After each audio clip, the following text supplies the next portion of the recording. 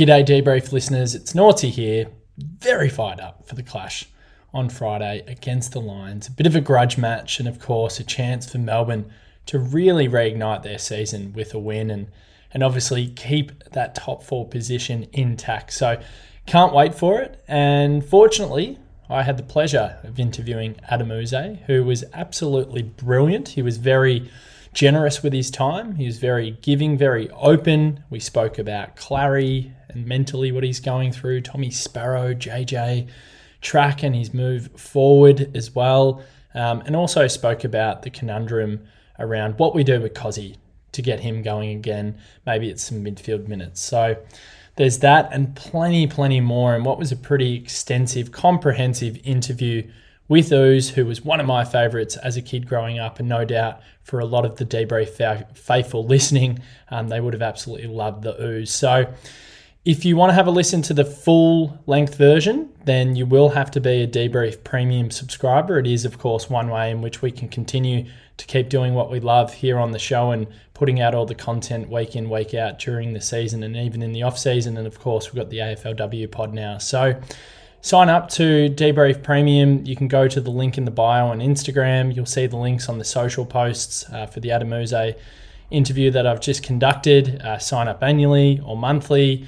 You'll get a discount on the annual. You'll save 30%. And enjoy the rest of the content that we put behind the paywall, exclusives, started doing some player ratings. I'll roll them out again this weekend as well. And a big thanks to everyone that contributes as well, because without it, we wouldn't be able to book out the studio. We wouldn't be able to do a hell of a lot of things that we actually do with the Debrief. So it means so much to me and so much to everyone that puts in the hard yards on this show. I will roll the tape though, and I will give you maybe 5, 6, 7 minutes. Who knows? I might even give you 10 minutes of the interview with Adem Yze so you can get a sense of exactly what we were speaking about. And as I said, if you want to listen to the full-length version, you will have to be a paid-up premium subscriber and listen through your favourite apps on there. So without further ado, I'll roll this little sneak preview of the chat that I had with Yze, and we'll see you in the studio again tomorrow night. Myself, Marker, and I think Nuggets is chiming in over Riverside. Adsy's out this week. So really fired up. Can't wait for the game and can't wait to get back on the airways tomorrow night. Enjoy this little snippet with Adem Yze. We're really comfortable with the way that our game sits. Last week, it was funny that when you look at the numbers, it wasn't really a Melbourne game. Our efficiency probably won us the game, but we got a lot of the things that our boys work on, they seem to implement them. So we were looking at our connection and our efficiency and how can we score, just with more efficiency, and that come to fruition on the weekend. We just didn't get the supply that we needed. So, so if we get a balance of both, we feel like we could beat any team. So, we're fourth on the ladder, and it's probably where we should be. Let's speak about Clarry, because he's probably one of the biggest talking points, not only for Melbourne, but for the entire competition, just because of how bloody good he is. It must be so frustrating for him. You could see he's cut a pretty devastated figure after he did the run through last week and pinged the hammy again. Still expected to miss another few weeks. He's such a competitive warrior. What have you been doing to try and help him get through this period more from a mental perspective? Yeah, well, that's the hardest thing. He's a competitive beast that hates missing games, and not only missing games, he hates missing training. He loves to train hard. He knows when he trains hard, he plays well. So one, obviously being there for support as his line coach, and he's obviously a good friend. But two, he did have 5 days in hospital with an infection, and that just threw things out of whack. Like, he was so impatient. He's an impatient person. He wants to get out there and train. And it was just the circumstances around the 5 days he spent in hospital. He gets out of hospital and our players are on a 4-day break. So he wasn't able to get a full session. He got training load. If you just look at running numbers, and he had a session by himself, and you would have seen him running around at Gosh's with our fitness staff. But it's not the same. Like, you obviously can try and train him, but it's not the same as training combat, chasing players and doing a full session. So, yeah, he was just a little bit unlucky that when it was his opportunity to get some training load, our players were away, and obviously you saw the result of that. He's got a complex hammy that he can train at 85 to 90%, and then when he went to go full blast, he just had some awareness, so they've just got to back it off a little bit, and that's the frustration when you can do the majority of the training session and then not accelerate to that full amount. His argument is that he probably could play at 80% or 85% speed and still play okay, and I'd probably agree with him. But our fitness staff are terrific. Like, we've had guys miss 1 week with a calf. So yeah, their track record, we're constantly having players available. You would have seen, like, even with Christian Salem, being able to just walk back into our footy team, into our team off no reserve games and just be available straight away. That's where our fitness staff are at. They're just amazing at what they do. And as I said, Clayton is a really competitive beast and impatient, and he's going through something right now that he hasn't been through before. So we've got to obviously help him with that. So he'll set a nice little plan for the next 3 weeks and make sure that when he comes and when he needs to go at that full speed, that it'd be 100%. We can have a full 100%.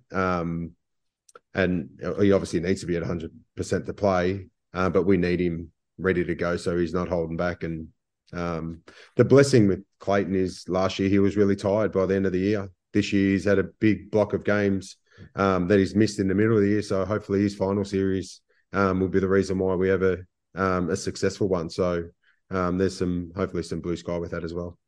Yeah, absolutely. I'm just salivating at the very thought of Clayton Oliver coming back in for September and playing a big role. I know as a coaching group, it must be the same for you, but you're right. You've got to take the cautious approach with him.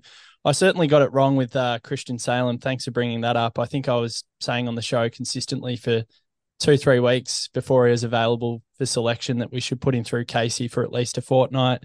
He comes back in and he just simply hasn't put a foot wrong. He's been absolutely incredible. But I just want to talk about Tommy Sparrow and maybe touch on JJ a little bit as well, who's had to wait for his opportunities. But I love Tommy Sparrow. He's built. He's a big kid. He seems like a great fella as well. And I think he's relishing the extra responsibility, and you'll be able to tell us. But it just feels like to me that he's really at home now. He's taken his game to a whole new level.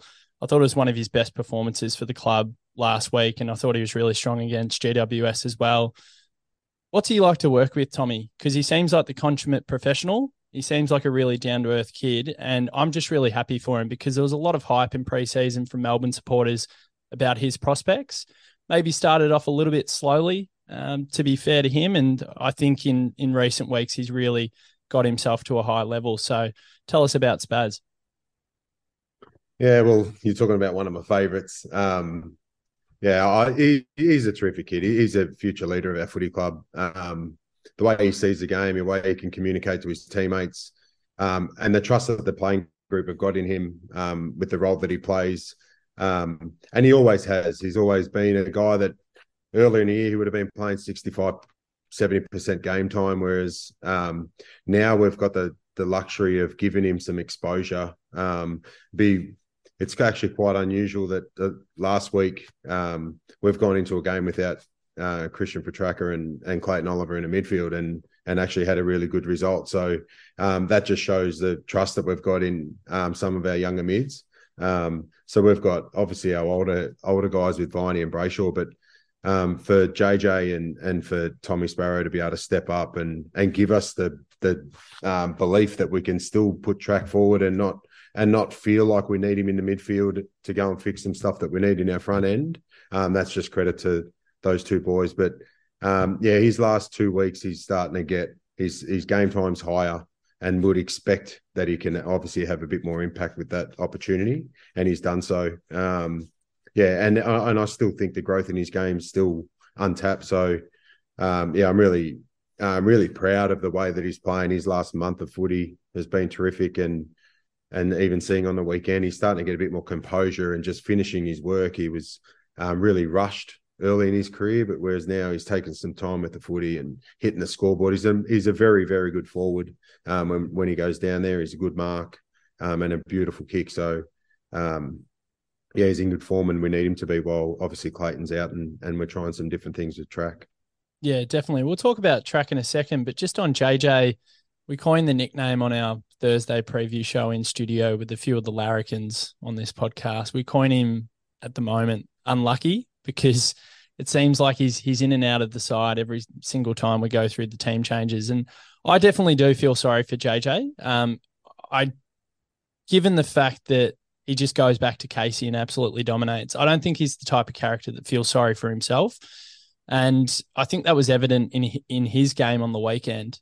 His evasiveness in traffic is really underrated for me. I think that's one of his best traits. And again, another bloke that I think had a claim to stay in the side personally. What about JJ and how he's tracking at the moment? Yeah, well, it's another one where it was really excited to see the way that he performed.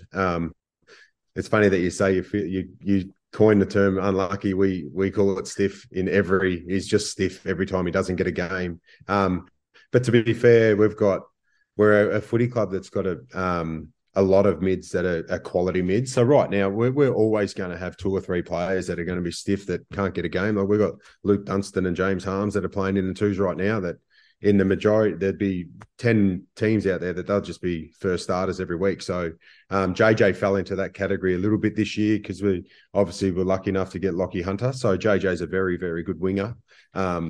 So with the adjustment with Lockie coming in, he obviously had to change his role. He knew that he was going to get a little bit more exposure inside. And when that opportunity came, it was great that he took it on the weekend. Each time, as you said, when he goes back to VFL footy, he's too good for that level, which we want him to be. But his ability to go forward and drive his legs out of stoppage on the weekend were exactly what he was working on, and it was awesome that it come out on game day. So we expect him to obviously keep flourishing while Clayton's not in the team, and when Clayton's available, we've just got to somehow keep a position for him and maintain that form. So both those 2 boys in Tommy and JJ at times have been stiff, but they just constantly just keep working on a game, which is credit to them.